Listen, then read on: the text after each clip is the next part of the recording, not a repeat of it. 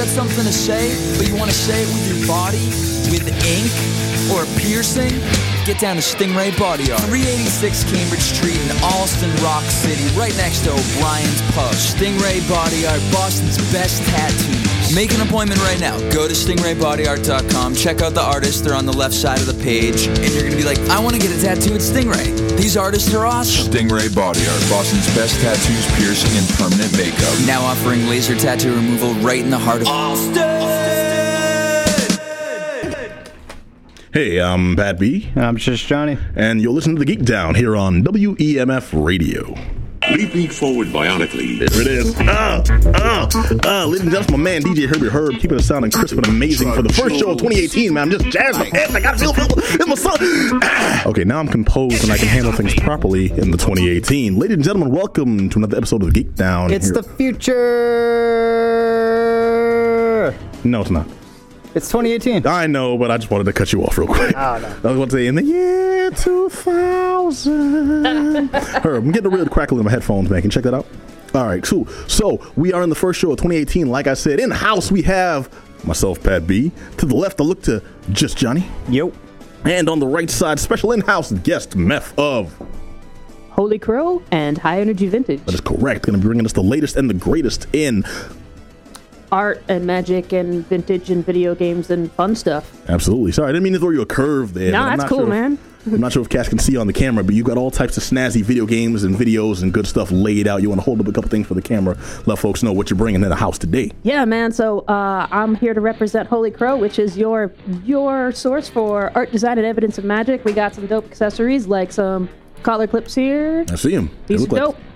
They are cleavers with a chain. Put them on your lapel and look fly. We also have some stuff from High Energy Vintage, which specializes in vintage video games and media and all sorts of fun geek things like this never opened Return of the Jedi. Wait, hold on, that's still shrink wrapped. Right, still shrink wrapped. Still has the KB toys on it. Oh my goodness. Right? Wow. We got some really Mitt Romney sit and spin. Yeah, we got Okay, KB Toys. I remember KB Toys from when I was like a pup and a half. Dude, I feel like all these Nintendo games that I got here came from KB Toys. At least this far. I got Final Fantasy 1 here. Damn. Okay, still in the hold on, pause. Who keeps the little plastic sleeve thingy? That's like you don't do that. I'm gangster. No, You gotta keep those. Yeah. You kept those too? Yeah, because you could put toast in them. Toast. Yeah. It's ironic. The guy who doesn't eat find different ways to store food around the house.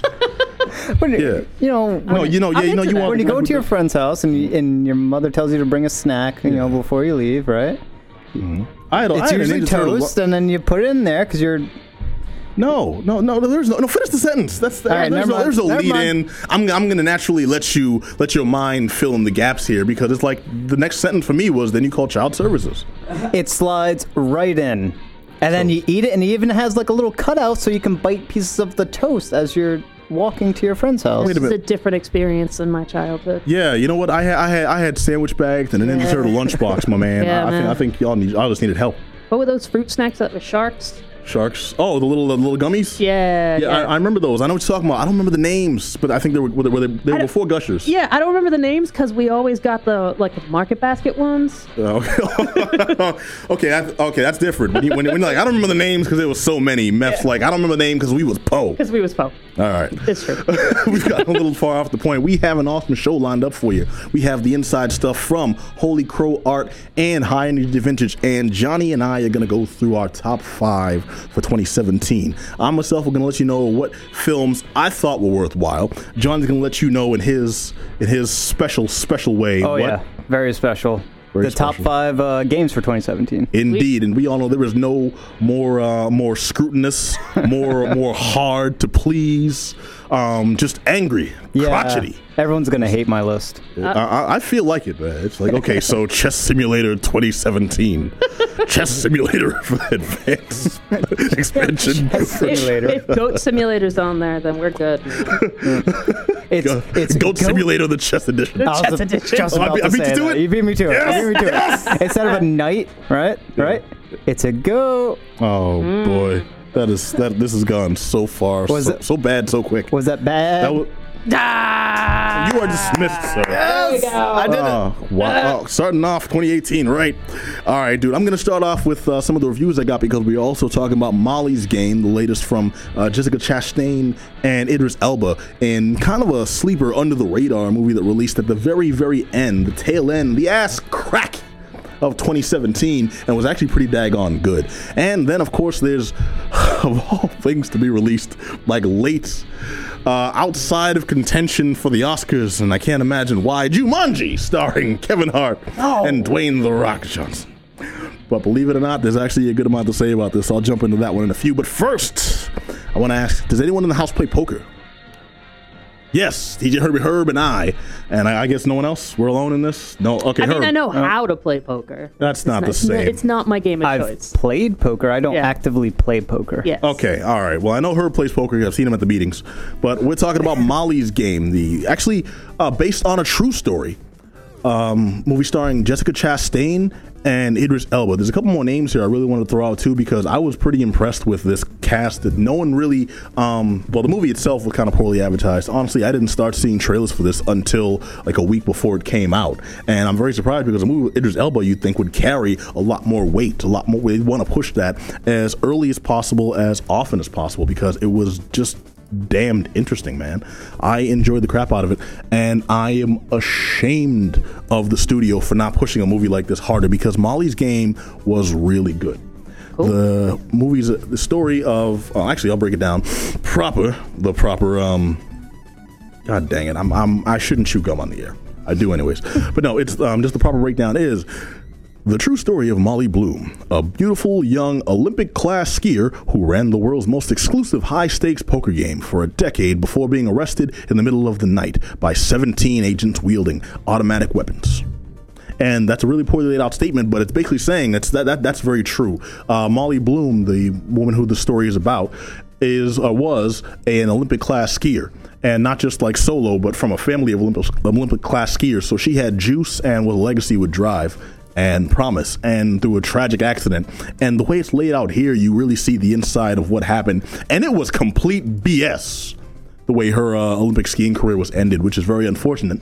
But then getting back onto her feet and somehow falling face first into the world of underground poker. And it turned out to be just this really crazy story that I honestly enjoyed. And not just as a poker player, but it's just really interesting to see how this type of story, which is essentially just a biography of somebody. I was an athlete, now I'm not. You think, I guess they got into drugs, or maybe they got hit the sauce too hard, or maybe they had like family problems and then ended up beating their spouse or something. Like none of that. It actually proves to be circumstance after circumstance after circumstance, and just a ridiculous series of coincidences that was all true, and introduced her to some good people and far more like terrible people. And in a story where you can do everything right and still everything blows up in your face, that's a really interesting story that I want to check out, and that was Molly's Game. So I got to call out, first of all, the acting of Idris Elba, which everyone expects to be great and was great. The acting of Jessica Chastain, who's, I think, if this movie was released at a different time, and I'm not sure why they chose to wait till late December, and the year to release it, I can surmise as to maybe it was just up against a few other top contenders this year, but I still think I did it a disservice because I think she may have been up for an award for a performance in this. There's several scenes where she gives some real emotion coming through, and you believe it. And also, I love how she gets into the character and really represents that sense of this is somebody who's learned from a world of manipulation and is able to use those skills. And even when she's purely innocent, she can't turn it off. So it always seems like she's manipulating you here or manipulating you there, when no, she's just really trying to be truthful and emotionally expressive. But you're just like, yeah, but I saw you last scene. Come on now. Yeah. It's like, yeah, I see you crying, but I don't know. Yeah, you're able to fake that pretty well. It's like, I see you tapping your foot. I knew it. Basically, she's got tells, is what I'm getting at. I was damned impressed. I want to also poll the group here, because is anyone familiar with the work of Michael Cera? No. No? But like Michael Cera. Like from like Arrested Development? From Arrested Development, and from Twin Superbad. And that ridiculous cameo in Twin Peaks. Yes, that guy. Yeah, the guy with the nose and the hair, mostly the nose. Yep. The mumbling guy with the nose. Yep. and had a great performance in This Is the End.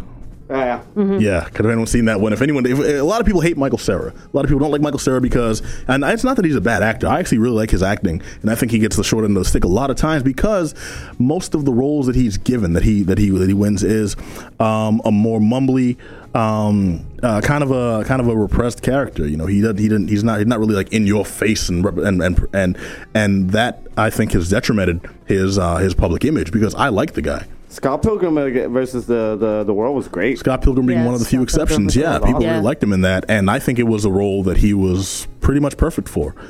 Now, Scott Pilgrim aside, people don't like Michael Cera, and in this movie, he really plays up to that, and just an angry bastard of a role, and you hate him in this movie, which is great because he plays it perfectly.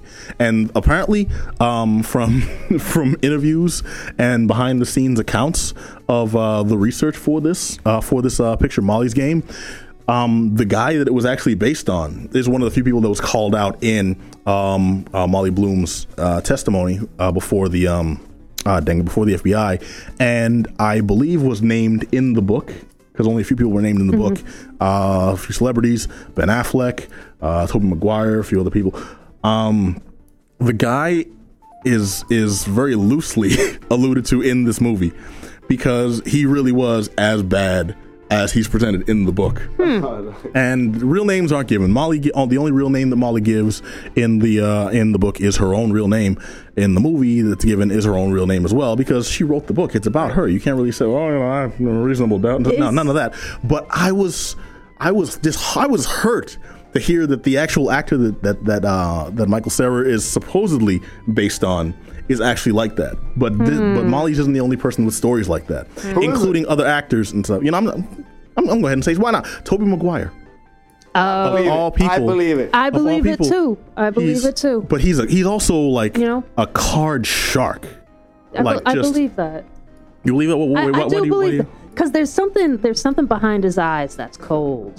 He's Spider-Man. He was okay. Have you ever seen the Cider House Rules? Yeah, I was just gonna say Cider House Rules. You're gonna tell me that young man, yes, that upright, reputable citizen. Yes, there's like a sociopath streak in there. I see it, man. I don't know. There's like is an aura thing. I don't know. There's something about him that I always got this like that guy could be a real piece of work. I'd let this guy walk my grandma across the street and to church on Sundays and stuff, man. Sure, but then you look and your grandma doesn't have any money in her wallet. Damn. He was smiling the whole time. Well, it's Nana's own fault for playing poker with the guy. She should have just said no. Yeah, that's called the Pee Wee Herman effect. The Pee Wee Herman effect? Yeah. well, you mean Paul Rubens, right? Pee Wee Herman was kind of a. I'm talking about Toby. That look that both of them have, right? This innocent sort of you could trust them, but all of a sudden they're stealing or doing stuff in the theater. Well, I get what you're saying. There's got to be a better name for that. I like Pee Wee Herman. Yeah. And Tobey Maguire has that like pumpkin pie haircut there with the. Plus, I got a little more respect for a total pervert than for like a total sociopath. I don't know. That's like. Wow! Whoa! Learning a lot about meth today. Yeah. Yeah. All right. Wait. What does that say? But what does that say when we're friends? Wink. Oh man. Oh. Well, it means you're not a sociopath. That's what it means. That's what it means.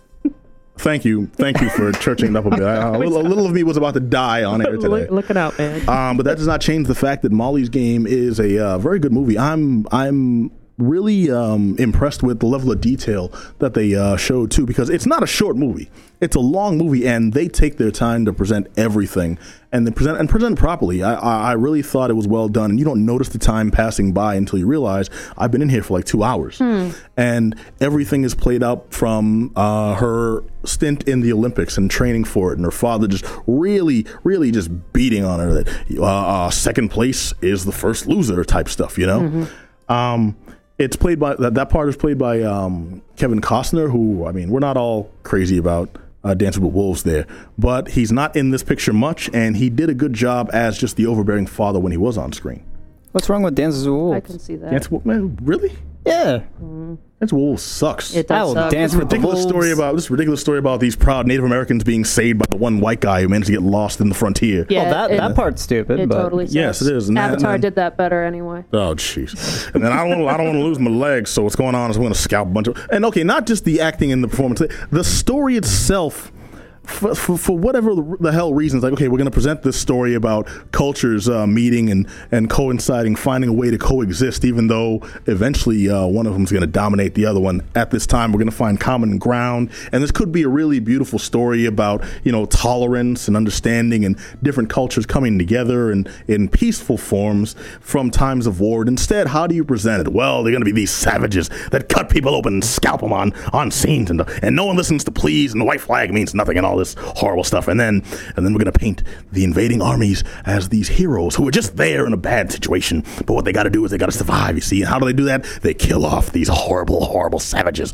And then once Kevin Costner comes in, suddenly he's the beacon that shows I've got integrity and I've got cojones and I can face an enemy army, so hence you should trust me, and then I'm going to screw your daughter. And then I'm like, dude, where did all this come from? This was pushed to me as I don't know, kind of like a Last of the Mohicans thing. I understand these cultures, and I'm going to help you understand them, and we're all going to come together.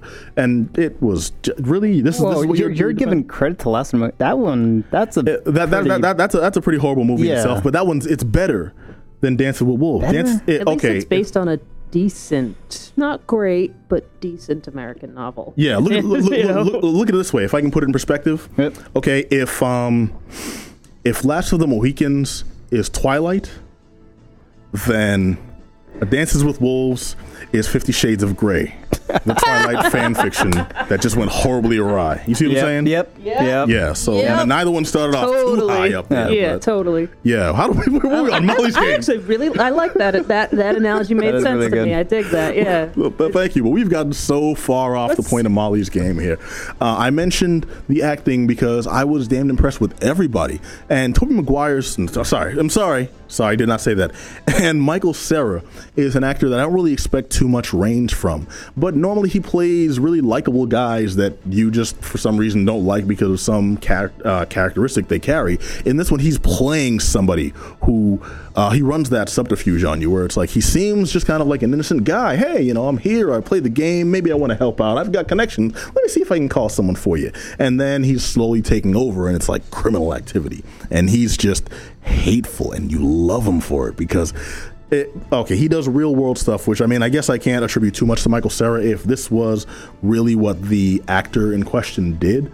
Things like he's going to this poker game, and once he realizes he's become the driving force in this game, people want to play with him. They want to say they were in the room with a celebrity. So now he's got juice. So it's like, I want to make sure things are run a little more fair. So I'm going to bring in my own card counting machine to make sure that the shuffles are fair. And I'm going to charge you to rent them because it's still my property, being introduced into this public game. So he does like little things like that. He introduces people who he has influence over into the game, which is not technically illegal, but highly unethical. Super shady. Yes. Yeah. Yes, that's indeed. a great tactic, though.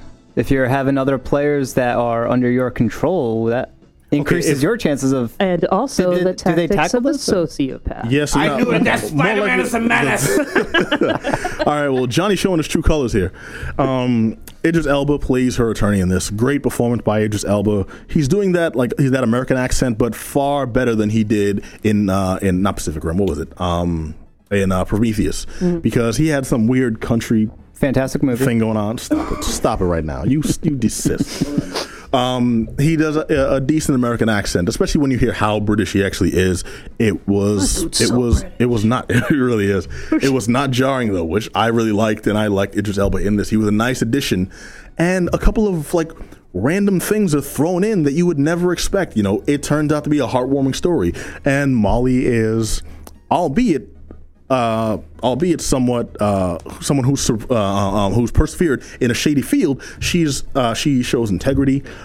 She has her own code of ethics that she never violates, even when it would be opportunistic to her to do so.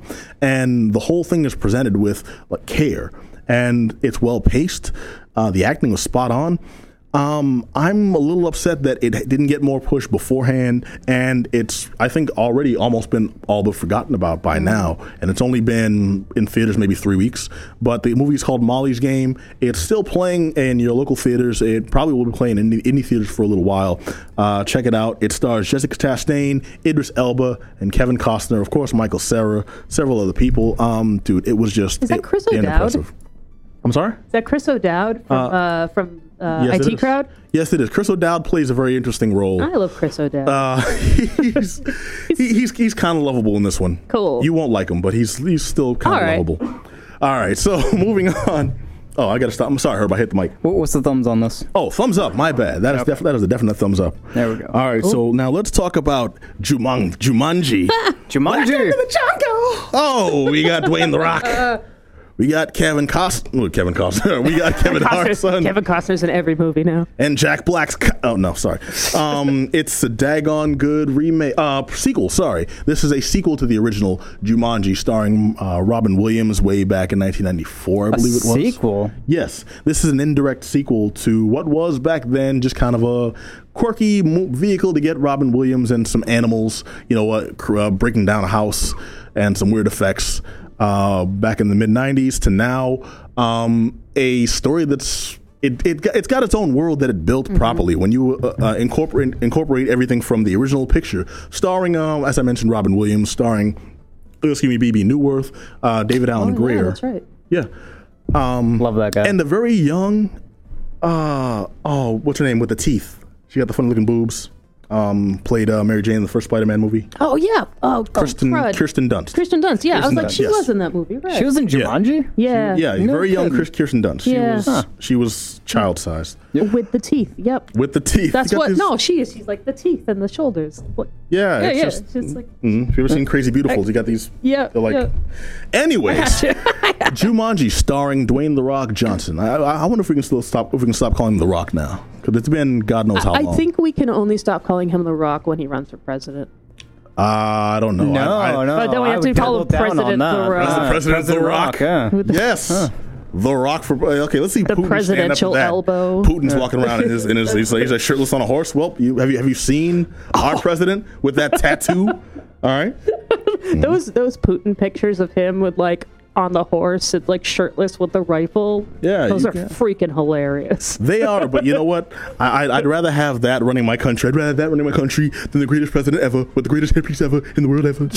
My Trump impression has gone so far downhill. Dude, I thought you were being Mike Tyson. That's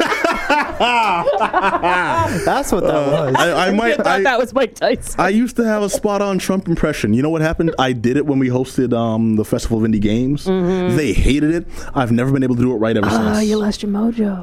I did, and you know what? I'm not sorry.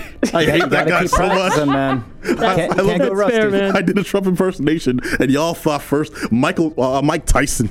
That's beautiful. You did the high pitch for us? It's ludicrous, man. You gotta say ludicrous, man. You're Mike Tyson. That's Mike Tyson. And also, anytime we come to like the matters of politics, I would much rather have Mike Tyson running this country than Donald Trump. It's a toss-up, man. You say, okay, Kim Jong, I'm going to eat your children. Real, or at least part of them. Face the two of them. Real. Kim Jong's just there, like just the Tyson's belt buckle, like. I have a 3-second like lay it on us. Divergent. Okay, so Mike Tyson is apparently building a weed B&B in the middle of like the high desert in California right now. Really? Yeah, he's building a whole like grow up to processing plant to B&B hotel specifically for cannabis tourism. Damn, now I want to vote for him more. Yep. So that's it. Idea. That's it. Okay. Tyson Cannabis is the company. Tyson Cannabis. I'm with it. It shouldn't be in the middle of nowhere. Yeah, well, he's trying to draw. I mean, land is cheap in the middle of nowhere. You could do whatever you want, and he's trying to draw like people there, and he knows that he can also get cheap labor there because there's nothing there. Yeah. All right. Well, anyway, hopefully, I want this to be like full service. Then, like he's delivering weed in things that look like and vans that look like the Tyson Mysteries van. Oh. Yeah. The Tyson Mysteries. The Tyson. Oh, okay. Nice. There's got to be a strain then called the Tyson Mystery. And the Knockout. Or the Punch-Out, I should say. Oh, there you go. Yeah. All of them should be named after different... The Knockout, the Punch-Out, the Super Bite. Yep. The uppercut. The Super Bite. The uppercut. The Balrog. Yep. The Balrog.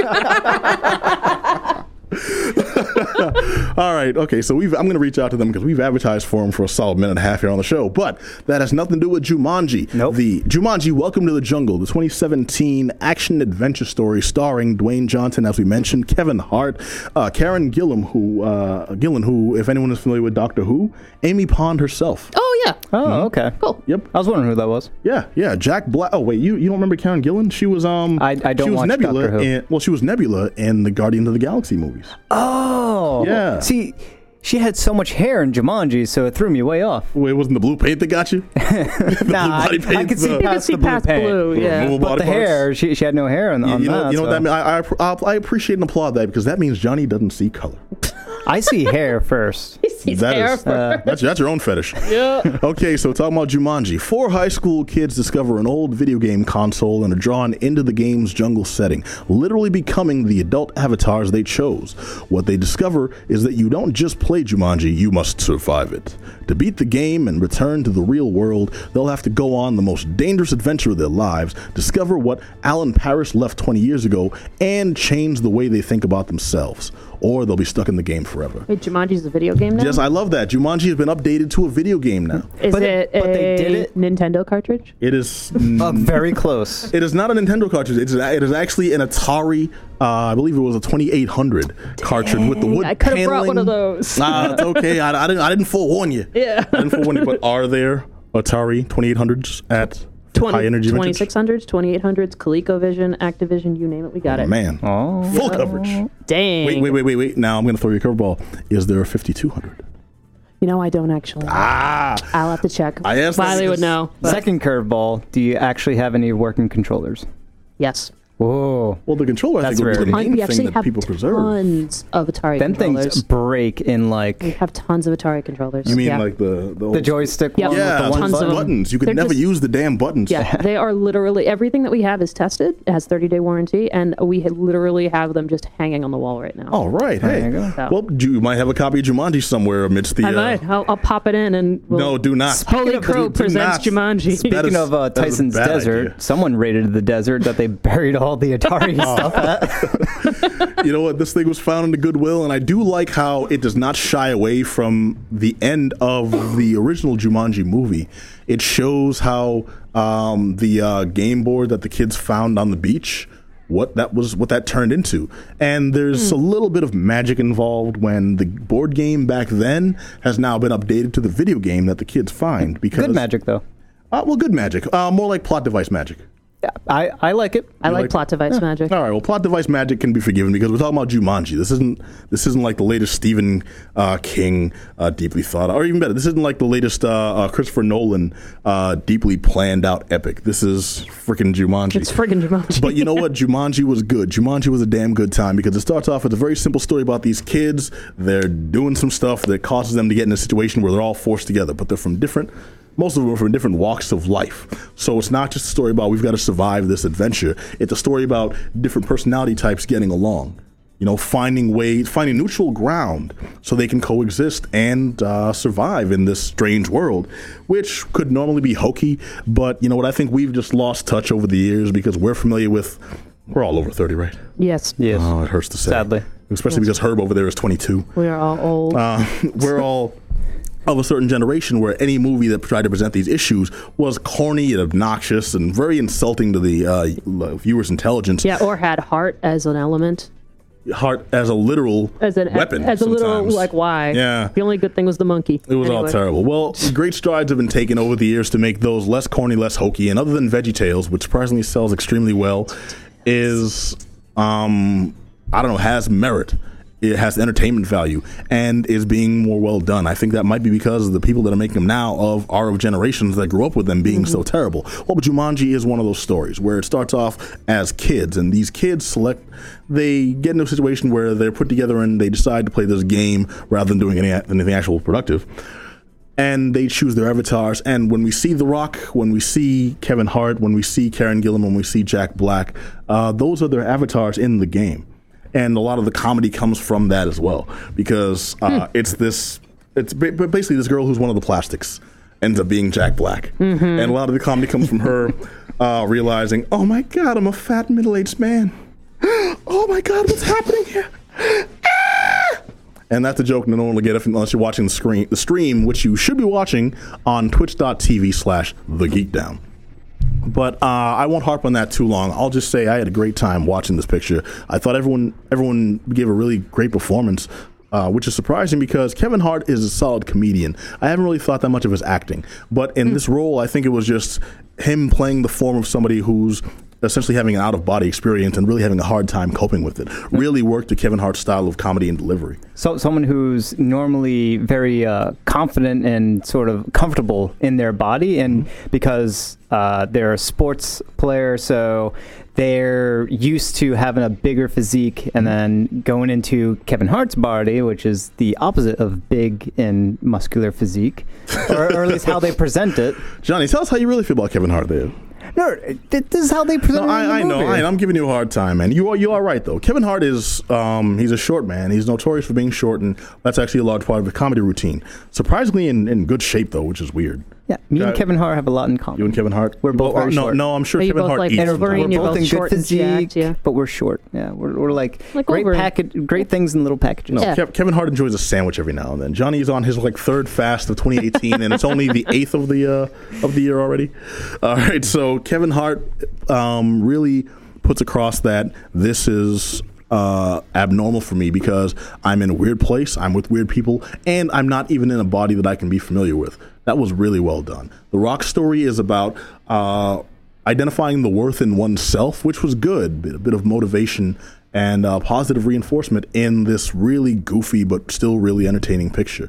Great performance by Karen Gillan as well, who is somebody who just identifies it's okay to have self-esteem and understand that in the real world, you're different, but you can utilize skills that you have available to you. I will also call out, he's not on the list here, but Bobby Cannavale is a very ineffectual villain. I think I like the guy as an actor. I really do. Ever since he was on Will and Grace, he played Vince on Will and Grace. If anyone's ever watched that, they ended the show, the original run, with Will marrying Vince, a cop who's like kind of this, kind of butch, masculine demeanor, and he talked a little like Brad Garrett. I can't do a Brad Garrett impression. Believe it or not, with this voice, I can't do a Brad Garrett impression. You need a little more Queens in there. Maybe. I'm from Boston, son, represent. Yeah. But no, the whole thing is, it's a masculine role, and you're supposed to buy him as like dark and angry in this movie, and instead he's kind of like a cartoon villain. Essentially, he's a more adult version. He's a darker version of Dick Dastardly.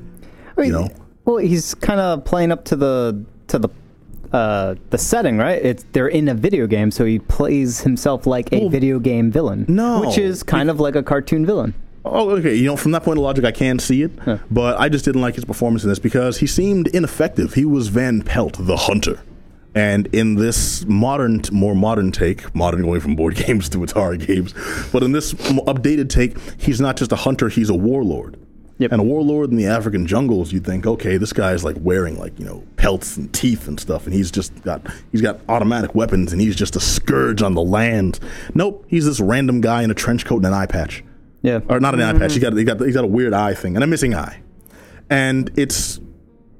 Okay, I'm not going to harp on that because that's just one thing I didn't like as much as the rest. But the rest of this movie was so entertaining. There's a cameo by Colin Hanks, which is very touching. Mm-hmm. There's Nick Jonas comes out of nowhere in this, and he wasn't in the original advertising, so I was surprised by that. He didn't sing or anything, but he acts in a role that really ties the story together. And it was surprising because it wasn't in the commercials. You never expected it to happen and just be poignant. And that threw a curve that I think had a positive effect. Besides that, the effects were just spectacular. I laughed my ass off at some of the comic effects, the more dramatic, angry animals charging into. I felt real danger, and I'm looking for his name. I can't see his name. There's this New Zealander comedian who was on a bunch of episodes of At Midnight. And I can never remember his name for some reason, but he is the guide that introduced them to Jumanji. And I'll find it later. I'll put it up on the post information. It'll all be in text. But this is a thumbs up for me. It's not a perfect movie, but it's one of those ones that you're not going in to see an Oscar contender. Mm-hmm. You just want to go in and have a good time. And as a sequel especially, it's just above and beyond what you would expect for a crash cab from a previously existing title. And I'm refreshingly impressed with Jumanji. Yep, I agree with you. It's a thumbs up as well. Wait, you saw this movie? I saw the movie, yeah. Why didn't you say that? This whole time I'm going on and on. You have no idea how tired people are hearing me talk. And you sat there like I could jump in, but no, he's You're doing a good job. You hear me? I'm hoarse. Yeah. Okay, I welcome the input, man, please. Yeah, everything you said was the same thing that I would say. It's you watch this for the comedic elements of this movie, and it definitely lands a lot. There's a lot of good one-liners or a lot of good setup and delivery on the jokes, and there's some that are definitely laugh out loud funny. And, Yes, they were. And you're gonna watch it for that. Everything else, the action, it's run-of-the-mill stuff. But for the comedy stuff, you're gonna get kind of like what was that other comedy jungle movie? Jungle movie? Yeah, with Ben Stiller way back when. Oh, Tropic Thunder. Tropic Thunder. You're gonna get that kind of, not the same kind of comedy, but you're gonna get a good, funny in the jungle and The Mighty Jungle. The Mighty Jungle. Mighty Jungle. Are there lions? Yeah, but they were asleep. Okay. Tonight, right? Just tonight. Yeah. Yes. So yeah, thumbs up for me as well.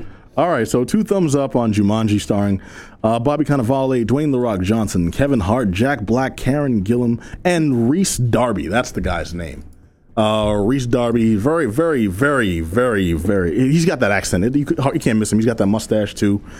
He was also in What We Do in the Shadows. Oh, Yes. yeah. Oh yeah, now you know who I'm talking about. Yeah. I just watched that movie like 2 weeks ago. Now I'm trying to remember which character on that movie. Oh, he was the head of the werewolves. Yeah.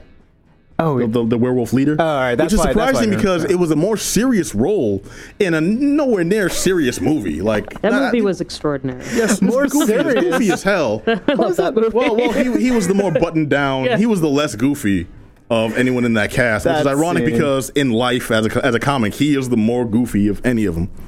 Okay, we're before we get off on a tangent, I want to turn it over to Meth. Hey, folks. Here to represent High Energy Vintage and Holy Crow Art. And you've got some goodies to Hooray. share with the class. Yeah, so for the next 3, let's see, we're on our 2.5 week, so we got like a week and a half left. Holy Crow Art, your local art witches with magical jewelry and all sorts of fun accessories. We have a pop-up shop at High Energy Vintage, which is your local source for really amazing geek media. Okay. We got tons of it, as mentioned before, tons of vintage video games, VHS, records, an amazing Laserdisc collection. Yeah, now Laserdisc is the hardest one to find right there because those are big ass discs that I think maybe up until Blu-ray were still the highest Yep. quality format Yep. that was available. Yep, really high quality format. Even higher than being there in person. Yep, it's true. Wow, high. While high, I can attest. Having been to Batman in person while high. Oh, bro. We actually do have the Batman, like the 1989 Batman. Seriously? Laserdisc. And, yeah. and you were high? And I because, was because you had to be like 7. because I was high on childhood. Okay. All right. You brought some goodies here. I did. I brought some goodies. Can I show some of these? Yeah, sure. All right, I'm going to pick up a couple of these and show them to the camera here. Continue, please. 'Cause these are some. Yep. So we got some pretty choice goods here. So we have a couple of Batman VHSs. So this is the Batman that were the film short reels from 1949. The original serials. They used to run these in theaters. Yep, they sure did. And as you can plainly see, they spared no expense on the costuming. The ears on this. They're pretty goofy, but it's a really fun little piece to have, especially if you're a hardcore Batman fan or just really love, goofy black and white stuff like I do. All right. So we do have those for $6 each. That is Metal Gear 1. The original cartridge. This joint, and also I want to point out to anyone who's played one of these suckers or had an NES back in the day. Johnny, what do you hear? I don't hear anything at all. Exactly. None of that. Yeah. Like the cartridge the card would get loose and the screws would rattle in these, and that's how you knew they were done. Yep. Now, That was the kiss of death. we have some pretty solid stuff at like I said, everything that we have there has been tested, has 30-day guarantee. We do the Metal Gear, that one we're doing for $10. We also have, this is probably the piece de resistance Yeah, that we I'm have. upset at you for having this one. This is BS, and not on some jive sucker JVC. So this is mess. But if you can zoom in on this, or not zoom in. So But this is actually this comes from the Holy give Crow. one of these too. Give one of these if you can. To do that so you can see the glint off the light. That means this biznatch is still shrink wrapped. How Still the hell? shrink wrapped. I'm upset that's still that's shrink wrapped because I kind of want a jacket from you. So this is from the Holy Crow collection. So in addition to having jewelry and art and accessories, we also brought in our own collection of vintage clothing, vintage video games, vintage. We're going to bring in some records. We have a bunch of our own stuff because we're also giant geeks and giant collectors. And this is Final Fantasy Tactics Advanced for the Game Boy Advance. Came out 2003. Never opens. This is factory sealed. Nice. It's pretty dope. All right. Doing a special radio price on this. We do a 95. It goes for about 110 on the eBay right now. So. All right. Wait. So you telling me to like resell? Don't do that. That's no, you want to take this for your cherished childhood memories. Yo, dude, it has a price tag on it. I got rent to pay, man. All right, well. Plus, I have it already. I have I have a couple. Okay. Anything that I have here, I have. Like, I have doubles of Metal Gear, and I have Final Fantasy 1 with the sleeve that you can keep your toast in. Word? Oh, no, not with the toast again. No, stop that. Wait, so if you had like 4 or 5 of these, you could have hooked the brother up like years ago. What's going on? Yeah, Haters. I thought we were friends. All right, you know what? No, Johnny's my friend now. Oh. Johnny's my friend who will slide any free NES games he has. Now? I mean, Johnny, he's always my friend. Right. Well, okay, to be fair, I'm gonna step you up like one in the hierarchy now. All right. There you go. All right. Also, let's talk about that piece you have there at the end. Which one? Because which one? This one. Which this one? Return of the Jedi puzzle that still has the KB Toys sticker on it. I'm not jazzed about puzzles, but that's original and proper. Dude, it's from Craftmaster. That is awesome. I don't even know what that is. I don't either. It has an upside down rainbow on it and everything. Upside down like. Yeah, we got some cool stuff, and we also have Holy Crow. You know, we do our things. There's going to be some rattling if you don't mind. Well, talk to us about Holy Crow because she couldn't be here tonight. I'm going to talk to you all about Holy Crow. So Holy Crow is Eowyn Evans, who is a local artist, witch, and an all-around amazing human, and probably my favorite person of all time. Mm. I am totally unbiased, and she does some really awesome design work, like My Pet Baphomet. That's right. This is My Pet Monster is Baphomet. We do these. These just $5. Mm-hmm. Got Punky Power enamel pins. Oh, bullshit. Yo. What? Yup. Oh, dude, Johnny, read this. Actually, hold on. Wait, Johnny, you're younger than us, though. Do you know Punky Power? Is that Punky Brewster? Yes, it is. Okay. Punky Brewster was my idol when I was like 6 years old. Yeah. All right, so check this out, y'all. Check it out. It's an enamel pin, says Punky Power on it. That's pretty cool. Yeah, that one's dope. We do that one for 10. We also have a couple of more of our fan geeky things. Yeah, we got. This is smelted. This isn't just like. Yeah, no, that's diesel. Someone cut out some cardboard. Yeah, no, that's diesel. There's metal there. I'm gonna dig this. Yo. All right. A little knock with your teeth too. No, you leave my teeth out of this. All right. I got wisdom teeth coming in. Yeah. Worst. Sorry. 35 years old. I got a wisdom tooth coming in. How about that? I don't even think I got them. Wisdom teeth? Yeah. No, they let me keep mine because all my teeth were coming in straight and proper because I've got good genes. And they're like, you'll be fine. I'm like, great. I don't have to have that horrible surgery everyone's talking about with like holes ripped out of their jaw and like gauze for days. I'm like, ooh, lucky me. 35 years old and you know, why am God with the. I'm like, couldn't I have gone through this when I was 2? But no, I couldn't. No, maybe adult teeth when I was 2. Let's retract that statement. I just got a terrifying image, and I kind of love it. Don't put that on me. I'm gonna wake up and I'm gonna have bad dreams tonight. That's cool. I'm gonna sell a couple more things. You're gonna sell some. I'm gonna sell some more things. Sell some adult teeth. Yeah, I'm gonna sell some more adult teeth. I'm gonna sell some of our more geeky things. As if you are a regular Geekdown listener and you know of us, you know that we are Buffy dudes. Yep. So we have our Buffy pack here. This is our 3 Buffy themed buttons.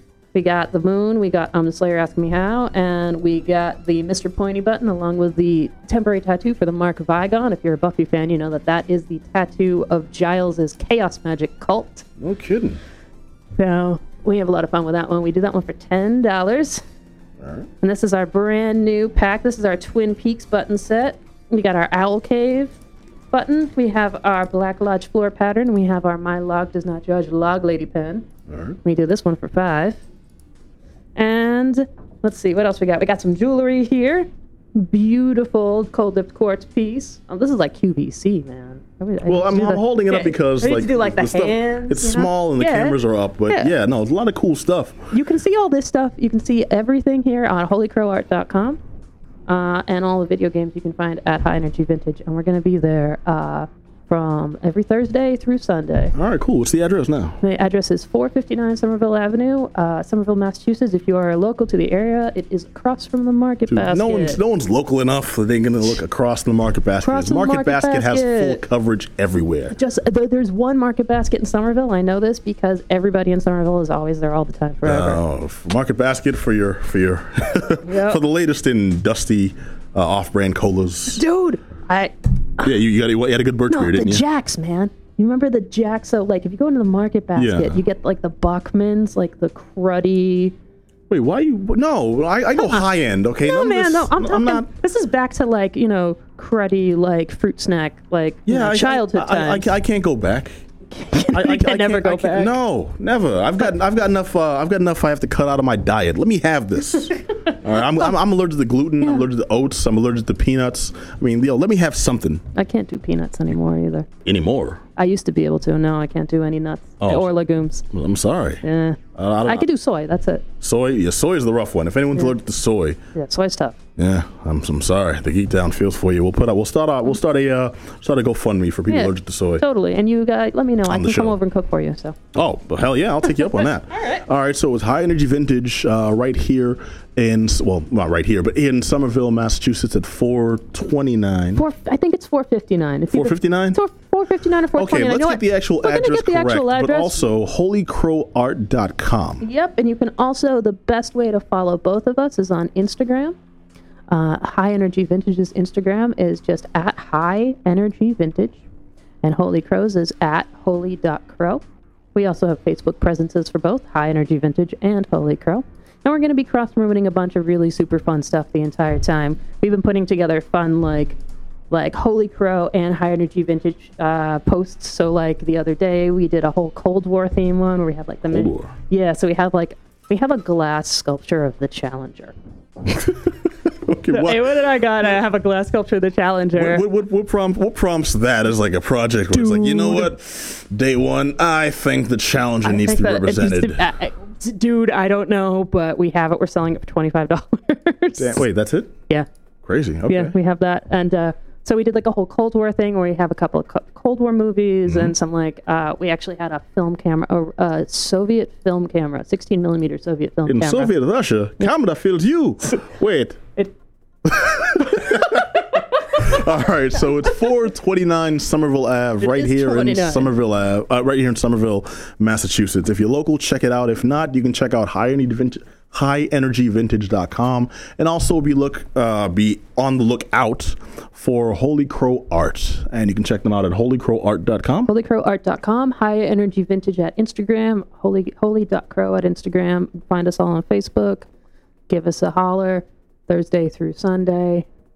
At the shop, and also just kind of want to throw in, if you are in Boston this Saturday, Holy Crow will be slinging goods and some magic, possibly some palm readings at really awesome kind of pop-up dinner theater / Viking ridiculousness called Once in Valhalla. Once in Valhalla? Yes. Yeah, Once in Valhalla! It's a full 7-course Viking-inspired meal with specifically brewed beers and meads. There's mighty roasts. There's people are going to be all dressed up like the different gods in Valhalla. Eowyn, who is Holy Crow, is going to be Freya, who, if you aren't unfamiliar, appropriate. Yeah, totally. I mean, she has a sled pulled by cats, so that's exactly Eowyn. I would expect no less. I have not figured out which god I am going to be. I don't know. Let's see. There's a lot to be said for Ra. I'm working on that one. Zeus. Kalis. Kalis it is. I'm gonna show up as what the heck's the dude from God of War? Was it Kratos? Kratos? Yeah. Do it. I'm gonna show up as Kratos. You're like, that's not even a real god. I don't care. No, but it'll also be fun to see you in nothing but like your body paint and that the cold outside there. Done it. We are wow, that is frightening. I'm a gangster. I can't imagine the things that may have like shrunk and broken off. All right, we've gone to a weird place, so I'll say thank you very much, Meph. Always a pleasure, Pat. High Energy Vintage and Holy Crow Art. Check them out. All right, now I'm going to turn it over to my man, Just Johnny, who I know is just over there salivating, just chomping, just waiting with the white-knuckled excitement to give us his top 10 games of 2017. Johnny, lay it on us. Oh, are we on 10 or am I doing 5? Oh, I'm sorry. Top 5. I'm sorry. I got so excited. I couldn't wait. I'll just make up 5 games after that. Oh, don't do that. Don't. It's like Sandwich Pro. Learns Ball. Learns Ball. Learns Ball 2000. Yeah. Snail the Revenge. I'd play that. This time it's slimy. Okay, so my top 5 games of 2017. Number 5 is Divinity Original Sin 2. So this is a sequel to a game that came out. It was a Kickstarter project that got a whole lot of backing, and they actually delivered. So for the first one, they actually delivered and created a fantastic game. This is a sequel to that. They pretty much cranked everything that they did in the first game up to 11, and that's what Divinity Original Sin 2 is. The first one, it was one of the unique aspects of it was that it's co-op RPG campaign. So you're playing through a meaty RPG campaign story with your friend if you want. And in this one, Original Sin 2, they bump it up to 4 people. And the big thing is that you can make decisions on quests and other story elements that impact one another, and you have to, if you come at odds with one another, that will actually end up causing disputes between you and your friends that you're playing with. You're talking about in-game, not just in-game. Hey man, stop sitting on my leg. Okay, I'm trying to run this campaign. Or more likely, since we're probably not playing in the same room, hey man, crunching the microphone. Okay, I'm trying to do something here. Or rather, where's Leroy? Wait, Leroy. Is Leroy on? We got to start. Okay, fine. Jenkins. Okay, I'm guessing those aren't the issues you're talking about. You're talking about in-game stuff. In-game, but that can happen too. I mean, happen too. Yeah. I was playing my girlfriend through the single player or the campaign mode, and we're basically on double checking because we played the first one, so we were making sure that we're in line with one another before making major decisions. But we messed up on some things. We end up I kill this unit, I gotta check with the wife. Yeah, we got to make sure we're in line. Real. Every now and then I'll pick some things that she hated that I picked, and she'll pick things that I'm like, oh, all right, we'll just roll with it. And sometimes we'd want to go back on a decision, but then I'm like, you know what, we're sticking with our decisions, and then we just keep going, and it changes up the story and the NPCs that you're interacting with. So great game. So that's number 5. Tough love from Johnny there. Number 5. So number 4 is a game called Pyre. This is an indie game. I've heard of this. It is wild. It's so weird to explain because it's like you take a adventure style, point and click adventure style game, and then you combine it with basketball / rugby. What? And then you wrap it all in like this very mystical RPG. And that's what Pyre is, where you're leveling up your characters, but you're leveling up their stats to make them better at playing this essentially sports-like game where each so there's your team of 3 contenders, and there's the other 3, and you're performing this rite of fire thing that ties into the storyline and stuff like that. And basically there is a ball that spawns in the middle. You're taking one character at a time, and you're running to the ball, and then you're carrying the ball, the orb, and you're sort of slam dunking it. You're kind of like slam dunking it into the opponent's fire to extinguish their flame. And if you do that enough times, you win the game itself. But you can sort of jump your whole body into the flame, which has its own repercussions if you do that. Okay. Or you could try to throw it into their fire as well. Now, you got to church it up, though. As you do that, you're playing Metallica's Jump in the Fire! There's an announcer that's sort of commentating on the things you're doing, too. And is it a funny announcer? Is it like one of those... Is it a guy that sounds like one of those English Grand Prix announcers who's announcing every move? If you add an echo to what you just said, you'd be pretty close. Yeah. Oh! It is awesome. You know what? I'm with that. I'm actually okay with that. Yeah, the commentator is he's calling out the characters' names, and because it's an RPG, the things that are happening are the dialogue is very scripted to what's actually happening in that particular matchup, because in the story, it's written into the story. Like you're fighting against in each sort of group that you're going up against has their own little name, and each of the members of that group have their name. So he's like calling out their names. They're cool. So there's different races. That's a no. Like, yeah, they're cool. Sure, yeah. They are cool. It's kind of hard to remember. I only ask because when the games are when I play games that aren't like that are based off of made up sports or made up variations of real sports, damn it, what's the word? Arcade racing games. Yep. Mm-hmm. Games like Mutant League. You get these really funky, kind of awesome team names, and my favorite names of all time are the Screaming Evils, and their star Bones Justice. Like those are badass names. That's all. Bones Justice is a real good name. Yeah, Bones Justice. That is a real good name. Yeah, that's like a goth cowboy name. You walk in, you're like, Bones Justice is in town. Oh, you can't mess with Bones Justice. You cannot mess with Bones Justice. Bones Justice. That's great.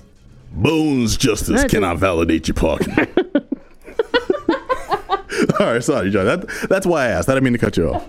Yeah, so as I said, you're playing through and you're scoring and you're getting storyline elements and there's different races involved. This is a very weird world too. It's out there. There's a dog race called the Curs.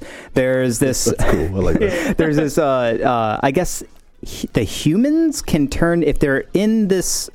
So you're playing in order to get unbanished. Mm-hmm. You're exiled to this weird, I guess, hell area, and you're playing. And their special maneuver cannon fodder. Yeah, you're playing these matches in order to send one person in your group back to freedom. Oh, the hero. His name is the Commonwealth. And as you're playing through, if for the humans, if they're in this world for too long, they start to sprout horns, or at least that's what that's not for a human anymore. Well, that's what makes them demons. So there's these demons. There's humans. There's the Curs. There's these little tiny. I heard about this game. I thought it sounded cool. You've sold me so hard on this. Yeah, it is really cool. Sounds really cool. You get this little tiny imp. There's a worm. The worm race is so awesome because now you're losing me. Worm races? All right, so they're worms, but with one big giant eye at the end. Ugh. And then their tail is sort of kind of bladed, and they wear suits of armor, and they think they're knights, and all they want to do is just fight wars. They don't care about anything about who they're fighting against. Everything is a battle to them. This sounds like some copyright infringement all of a sudden. It's like, I got these worms, they just want to battle each other. They're not in the playful worm kind of way. They're they're very knightly and regal and regal worms. Yeah. Okay, I'm going to take your word for it. It still sounds gross. Yeah, fantastic game. Pyre? Really out there. Pyre, I highly recommend it. Mm-hmm. The next one I have lined up, I would have had a photo up, it's just a red box because it's Super Mario Odyssey at spot I thought you were going to say number 3. It's Me, Margaret, the video game. The what? The red box, the video game? Yeah. Let that one sink in. Yeah. I'm sorry. I apologize to all our female viewers. Where all you do is just rent stuff from a market. Continue. No? Okay. You only play that video game for 4 days a month. So it's Super Mario Odyssey. That game is not fun, by the way. I'm gonna chime in on that for just a second, and then we'll get back to Mario. The game is less fun. Herb's over there like, what the fuck? So speaking of jumping red things, there we go. There we go. You have Super Mario Odyssey, fantastic game. Came out in October. It's one of the best platformer. It's definitely the best platformer of this year. It's one of the best in many years. And there was a lot of platformers, 3D platformers that came out this year too. A lot of praise, and not just from this show. Yeah. Because across the board, right? You I don't know. You gushed all over this one for a solid 5 to 10 minutes. And what was surprisingly a review of Party Hard, so I don't know where that came from. No, you really dug the hell out of this. I did. If you want to hear more about my impressions, you can go to my review. It's on the YouTube channel and other places. But it's a fantastic game across the board. It's one of the highest rated games of this year. It's on the Switch, right? It's on the Switch. Yeah. You can only get it on the Switch. It is absolutely fantastic. You'll have a lot of fun. It's well worth whatever price tag they put on it. Thankfully, it's only $60. Only I would isn't that pay the more. standard for like most games? It is the standard, Yeah. but the amount of content you get in here, it's exceptional. Give me the game. I don't know, add a DLC or something. But I mean, Oh, that would be nice. That If would they had be the nice. audacity to say, well, this game is 120, like I'm not. There's no quick action for like I'm not buying this game like there used to be for I'm not accepting this phone call. Yeah, right. You can't just be like, I'm not taking it off the hook. Hang the receiver on this game. You're like, I'm not buying this game. I can't even like TV off. Like, no, it's not. How it works. So, my second pick for Yes. top Number games of two. 2017 Number two. is kind of out of nowhere because a lot of people might complain about this one, but it's called Xenoblade Chronicles 2. I remember you talking about this one. I don't really remember. I haven't had the chance to review it on the show yet, but Okay. that review maybe will be next week or something some other time. But yeah, talk about it. What it's am I up on the thinking chamber, so it's in the chamber. I'm ready to fire when ready. Sorry, go ahead. Yeah, let's do it. It's a absolutely fantastic world. Another video game where it has this crazy world where it's a JRPG, but the world is essentially made up of these big giant titans. I mean, massive titans that you are. Oh, and yeah, entire and they- civilizations exist I on remember their this. backs. They attack and they're naked and they eat people. No. No, okay. Was that the That's one? Attack on Titan. Ah, yes. Oh, wait, yeah. no, Those wait. are humans. These titans are sort of like in the shape of different mystical animals. So there's one titan where I remember this it's one. a Yes, big and they giant fall whale. from the sky and you climb in them and they can walk alongside you like pets and they fight. I think that's Voltron. No. No. They're bigger than that. They're actually maybe. way bigger than that. They're like the size of a continent, each titan. Oh, are they like? Yeah, they are So are you absolutely climbing massive. them and trying to kill them to save your dead girlfriend? Yes, that's right. And then it turns out she didn't want you She anyways. didn't want you anyway. No, You're that's just Shadow killing of the gods. Colossus. They're actually bigger than that. They're way bigger than that. They're I remember. an Yes, they entire come out of the landmass. fountains and they've got big boobs and they give you. No. No, they're with the still pointy ears and that ungrateful chick who they're keeps still getting kidnapped way by the pig. they're way bigger than that. You have to think really big, Dude. really big. All right. But fantastic game. Okay, they send out that silver guy to like eat planets. Oh, yeah. I've got. That's not even funny anymore. Yeah, right now. You are at the level. All right, I was trying so hard. The comedy died like 30 seconds ago. I'm sorry, Johnny. Continue unfettered, please. So if you enjoy really fantastical, well-developed worlds, amazing storylines, really fun, really addictive, intricate, very intricate, very multi-layered combat system, this is definitely the game for you. The only bad thing about this game is the voice acting, and it can get pretty bad and grating, but everything else about this game is some of the best RPG stuff you can get anywhere. All right. And the worlds are absolutely... It's just, you can go inside. One titan it's a whale, and you go inside the whale, and I don't even want to begin to describe what's inside that whale. blowhole, I'd But imagine. there's an entire city inside the whale, and its skin is translucent, and then when it surfaces from the cloud sea, the sun will shine through its skin, and you can look up at the ceiling where you're thinking you're in a cave, but all of a sudden the sun is like beaming and glowing through its skin as you're looking from the inside of a whale. Yeah, I was it's gonna wild. say that's tripped out. From everything I know that about sounds whales, cool. it'd be like plankton and fish guts and a smell. And Jonah and Pinocchio, Yeah, them guys. Yeah. Just in there playing just poker. in there playing poker. You have to play and find out. All right, What- so without further ado, number one. Number man. one, surprise, it's The Legend of Zelda Breath of the Wild. Of course, yes. as the number one game of 2017. I'm glad I already blew the big boobs fountain woman joke. Yes, Yep. yes, you did. Yep. No rupees for you. I'm sorry. But, I Go mean... smash some things, make Yes. us feel better. Maybe we'll find some more rupees after. Good call. There we go. Hey, find some pots, chop Yeah. down some grass. Yeah. I'm going to set a bush on fire. I mean, there isn't much more for me to say about this other than it is one of the best games, not only of this year, but of probably the last 10 or more years. This is one of those games that only come once every so often, and you have to play this game in order to really experience it. It's just absolutely wild. Don't spoil anything. Don't watch videos of other people playing or anything like that and think that you're going to get your fill. It's really something that you have to just play through because it's so immersive.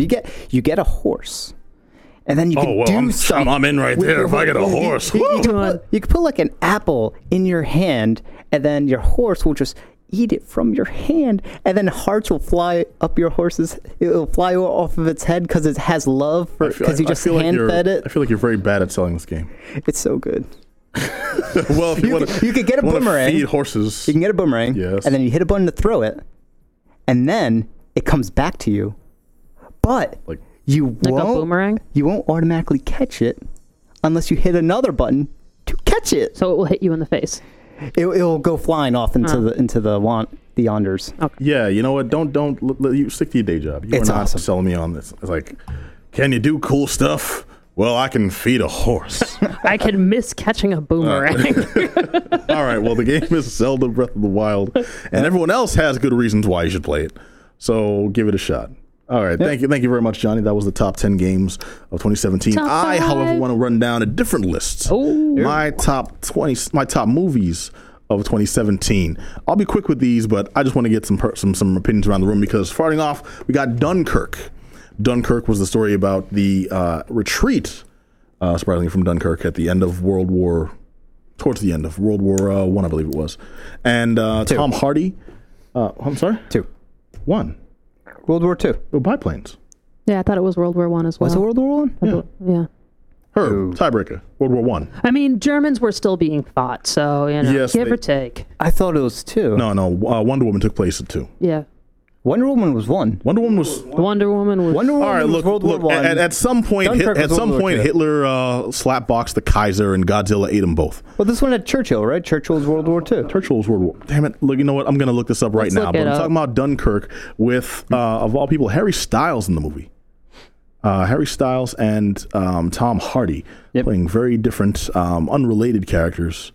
But still, directed by Christopher Nolan. Yep. This was his big movie that he really like, his pet project. He really wanted to have the story presented to the people because he felt very close to it. And I was like, okay, you know what? Pet projects are usually kind of iffy. You're going to get really deep into yourself, and you may even borecast a little. I'm not going to fault you. That's your prerogative and stuff. World War II. Johnny was right. I could have sworn World War I because I remember World War II movie, which was shown from very different perspectives. I love this. I love the way it was played out because it's not just, we're going into battle, we're great armies fighting and stuff. This is a story about retreat. Yep. They are leaving because they've been outgunned. They're being overtaken by the German forces, and they need to find ways to get back to away out of hostile land safely. And it's told from very interesting points of view because it's not just, we did a great job, soldiers. Now we got to get out. It's like, no, everyone's like, holy crap. We are effed. Let's blow. How are we going to get out of here? And it starts off with one soldier. His entire platoon is killed. How does he himself going to get the hell out of here? Tom Hardy is a pilot who, after pulling what is a heroic act, ends up kind of screwed. What's going to happen with him? How is he going to make it out? Cillian Murphy plays the guy who got out, and then his mode of transportation was taken away. How's he going to make it back? All the while, there are other characters being presented. It's not just one movie with a central protagonist. It's the story of several different people involved in this one major event, and it's done. It's told really well. Each of these stories is like really just emotionally just gut-wrenching. It's essentially 3 different perspectives on 3 different timelines. That's like the bread and butter of this is that it's showing. I think 4 actually, because Cillian Murphy's is tied into another one. I thought it was. Well, Cillian Murphy was the officer going one way, and then he interacted with the civilians going the other way. So it just got more complicated than I thought it was. Yeah, it's all over the place, and you think, okay, this person found their path. Something like it's just it got me to that degree where I'm just like, I went in thinking it's going to be another boring war movie. Maybe a lot of people like it. I guess it'll just be really well acted and stuff. And I'm just like, no, this is oh, damn, they're hoes. This guy's hoes, too. Them over there, screw them. That right there, that fool's dead. Well, and the whole thing was just, it's one that really keeps you on your toes, and you think this is going to be the most boring, like, old school war movie. and everything invests you in all the characters, and they keep introducing new people and new elements, and great performance work from everybody, including one dude who's not even a singer, one dude who's like who's known right now as one of the best actors out there, and he hardly says like 3 lines, but everything came across so damn well. Dunkirk has to be seen.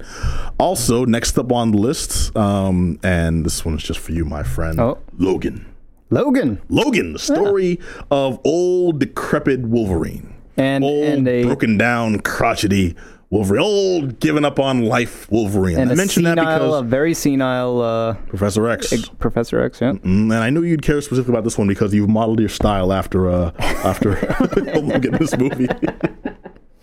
I got my mutton chops. This man, extra furry these days. Hey, Logan is very short. That as he well. Represents. Yes. As well, yes. So if anyone's happy to see him being played by 6'9" Hugh Jackman.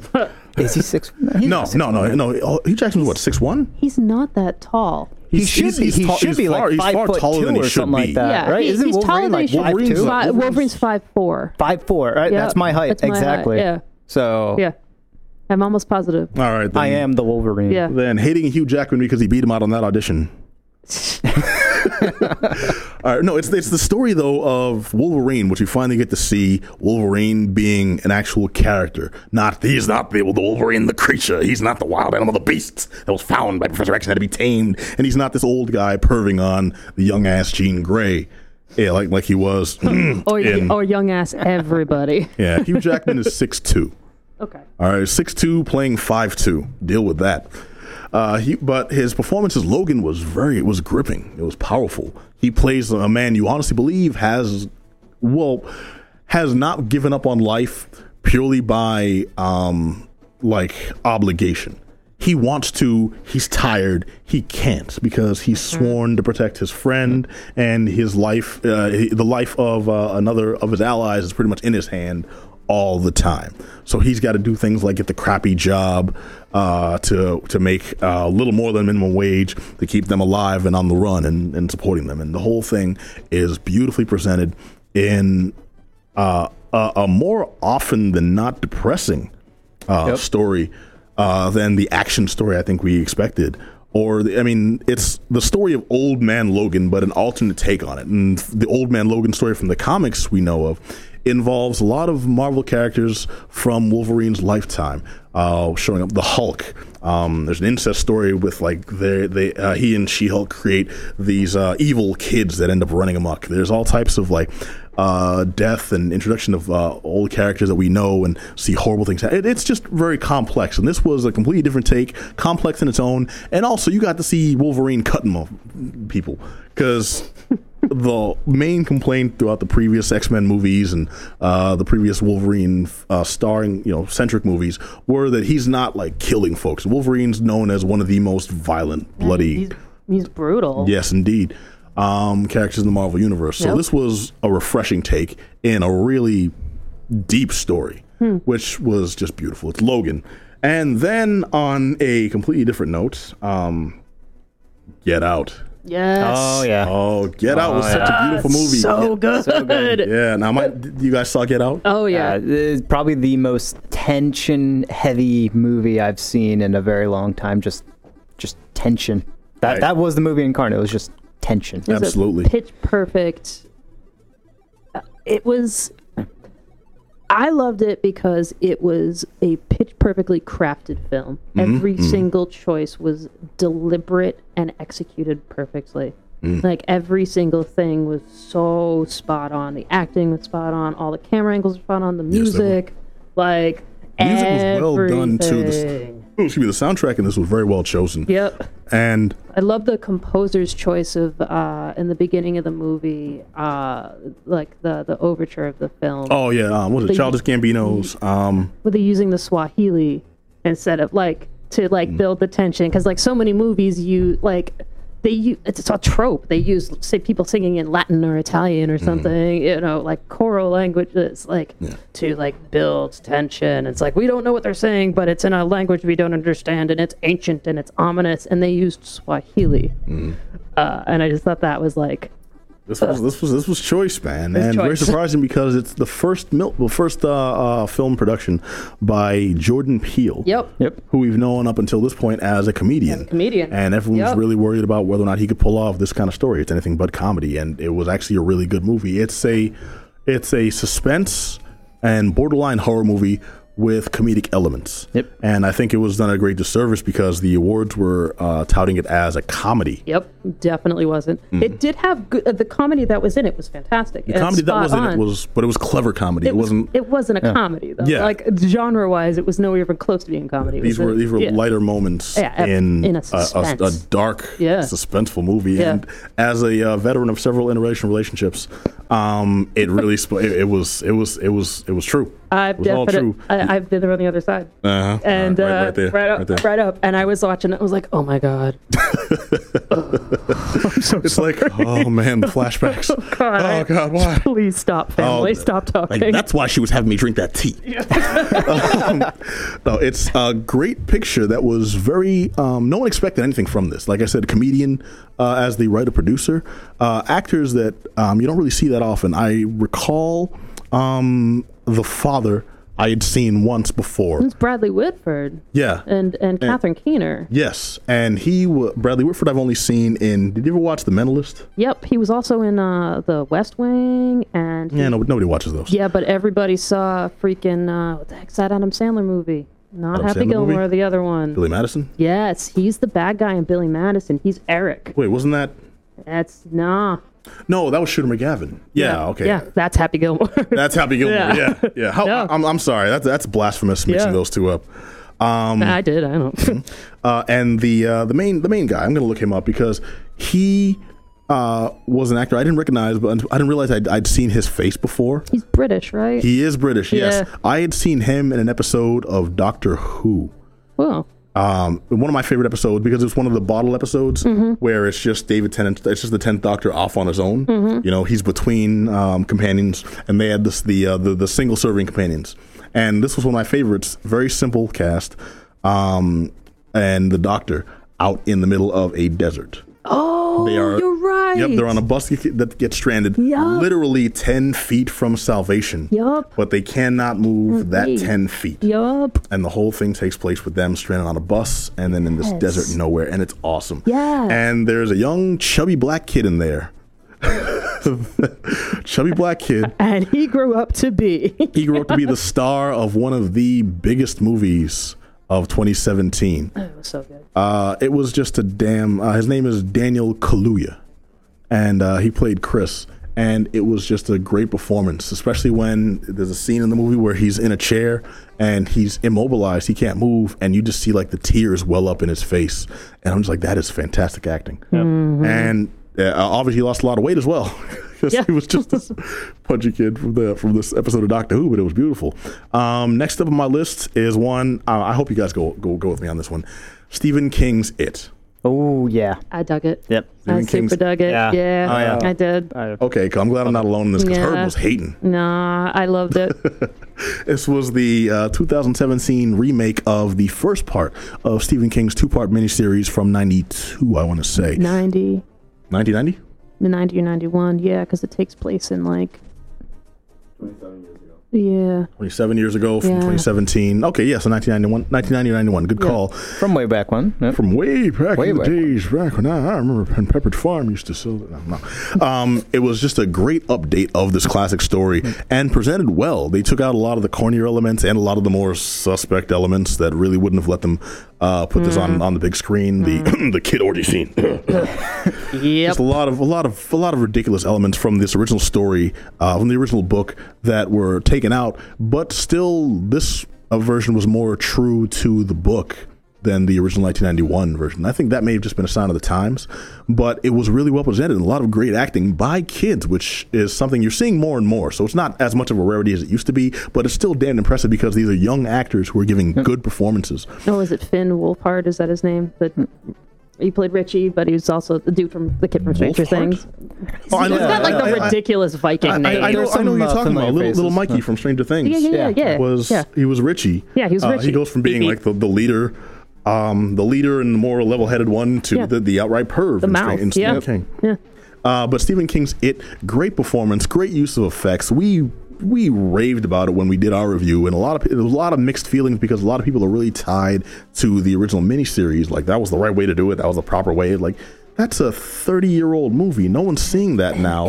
And this was kind of corny. Very kind of. Meth being very nice. Hey, man. Out of necessity. I like corny. Out of necessity. Yeah. But it was a very good adaptation, in my opinion. I loved the crap out of this movie. The acting was great. The effects were ridiculous. Very stylistic, but the effects did bother me a little bit. Not that it was bad; it was just unnecessary. I felt in some elements of it. But it was stylistic. you were nitpicking stuff like, well, when I watch this and I slow down the frames, I can see a quick jump cut here, and I'm like, what are you? My only complaint is that in the miniseries, the 90s miniseries, and actually in the book too, there's a lot of not seeing, which adds to the terror because there's the book very, very much draws from Stephen King's like Lovecraftian style of horror. It's very much like the thing underneath that devours you and you never see it, and it takes you in, and it plays on fear. And there was a little too much showing. That was my only complaint. There was a little too much. It like instead of grabbing what the heck's his name? Georgie. Instead of just grabbing Georgie and having the blood show and having him disappear, you see like the first thing you see is the instant transformation from the clown to the monster. Yeah. And that was a little bit of a bummer because I wanted a tiny bit more of a build up for it. I disagree with you there. I thought that part was awesome. So many people dug it. And I thought that part was awesome because it showed it's a movie that's not afraid to show little kids in peril. Yep. And to show children being harmed. I'm not a fan of that. I'm not a proponent of that in any way. Show kids hurt. But I'm just emphasizing that this is a movie where you think, I guess that kid's they're gonna go off screen and stuff. And it's like, it shows that it's not afraid to be extremely brutal. Yeah. And these kids are in real terror when you see them actually being hurt on camera. Yeah, I mean that does make sense. Like the whole theme of the film is fear, and like it gives you the base of fear. But for me, not seeing the thing is more scary than seeing the thing. Just prior to the nibbling, it was really good build up. Really good. The acting on that part, and just how Pennywise sort of. How Pennywise behaved, and knowing, because I already knew what Pennywise was because I saw, the 1990 whatever thing. I knew what Pennywise was, and then seeing the acting there and how Pennywise was behaving. Mediocre 90s band, yes. It fit in knowing what it was, and just it was fantastic acting right there. In that 20-second, 30-second segment. I thought they really just cut the kid's arm off. Okay, action, whack, go. Good job, Billy. Sausages, have some ice cream. I have sausages. His mom was like, but you signed a contract, lady. All right, Stephen King's It, I thought was phenomenal, and there were a couple of things I wanted to throw on here that I didn't because some of them are obvious, some of them are great. There's pictures with Meryl Streep. There's pictures by Guillermo del Toro. All these things could have been easy contenders, but my number one is something that no one saw, or at least no one expected anything from, and few saw, and was just such a surprise that I had to put it on the list, and I'm not afraid to put it at number one because if you see it, you'll understand why. You have no idea. I have no idea. I'm excited. Happy Death Day. Oh. Happy Death Day was a movie that seemed a lot like, it's going to be a schlock horror film. So I guess they're releasing this thing for a Crash Gabbett around Halloween. It's going to be this kind of nothing fourth or fifth generation attempt at ripping off Scream. And instead it turned out to be a really cleverly written, freaking hilarious and ultimately very satisfying pseudo slasher movie. And I say pseudo slasher because it has all the elements of a slasher movie, and you expect people are just gonna die left and right and stuff. And it actually turned out to be a very entertaining story about one girl coming to grips with the fact that she's a horrible person. That being a serial killer driving her to that realization, and then her eventually taking steps to correct that about herself, all in a Groundhog Day-like scenario. And throughout the movie, really? Absolutely. All right, that sells it for me. And they acknowledge in the picture that this is like Groundhog Day, isn't it? And then that's my favorite scene. That's a spoiler, but it's been months. They're like, this is just like that movie Groundhog Day. Could that be? And she's like, what?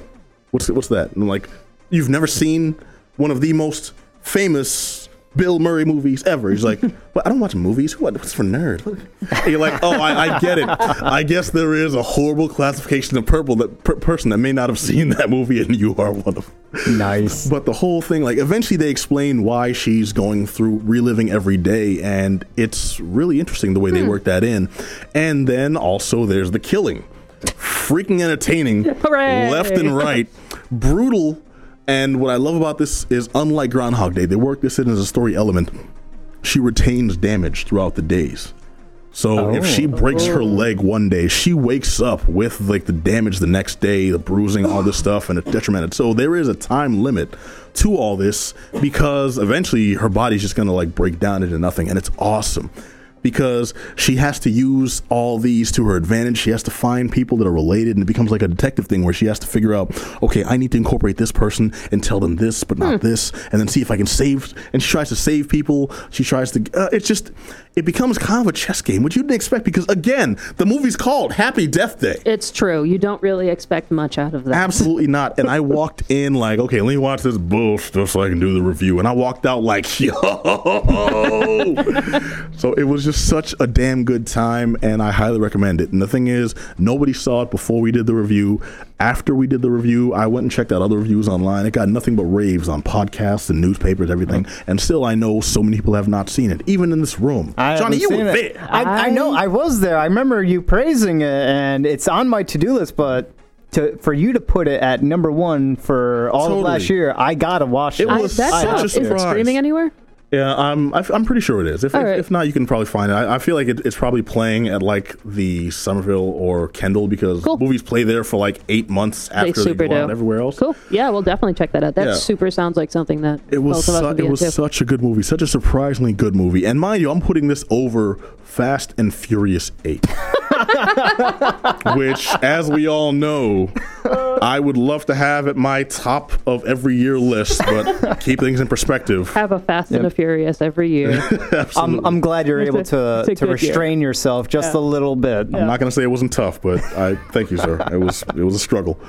But that's going to be it. We have gone over time, so I want to thank you all for watching. Hopefully you were catching us on twitch.tv/thegeekdown, but if you weren't, you can catch us every show, you can catch us broadcasting there live every Monday nights, 9 p.m. Eastern Standard Time. But also, you can listen to us on WEMF Radio /live every Monday nights, 9 p.m.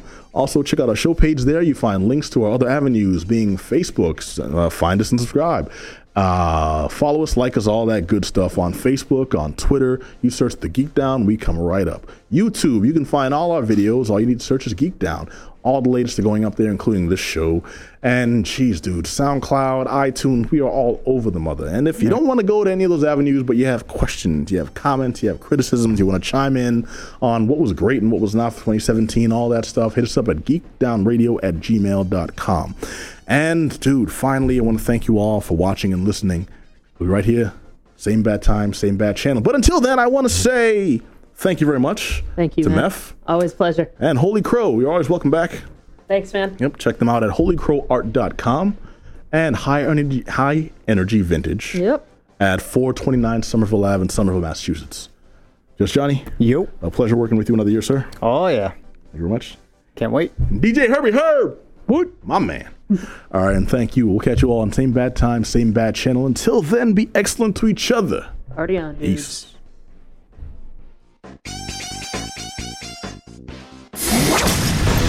WEMF.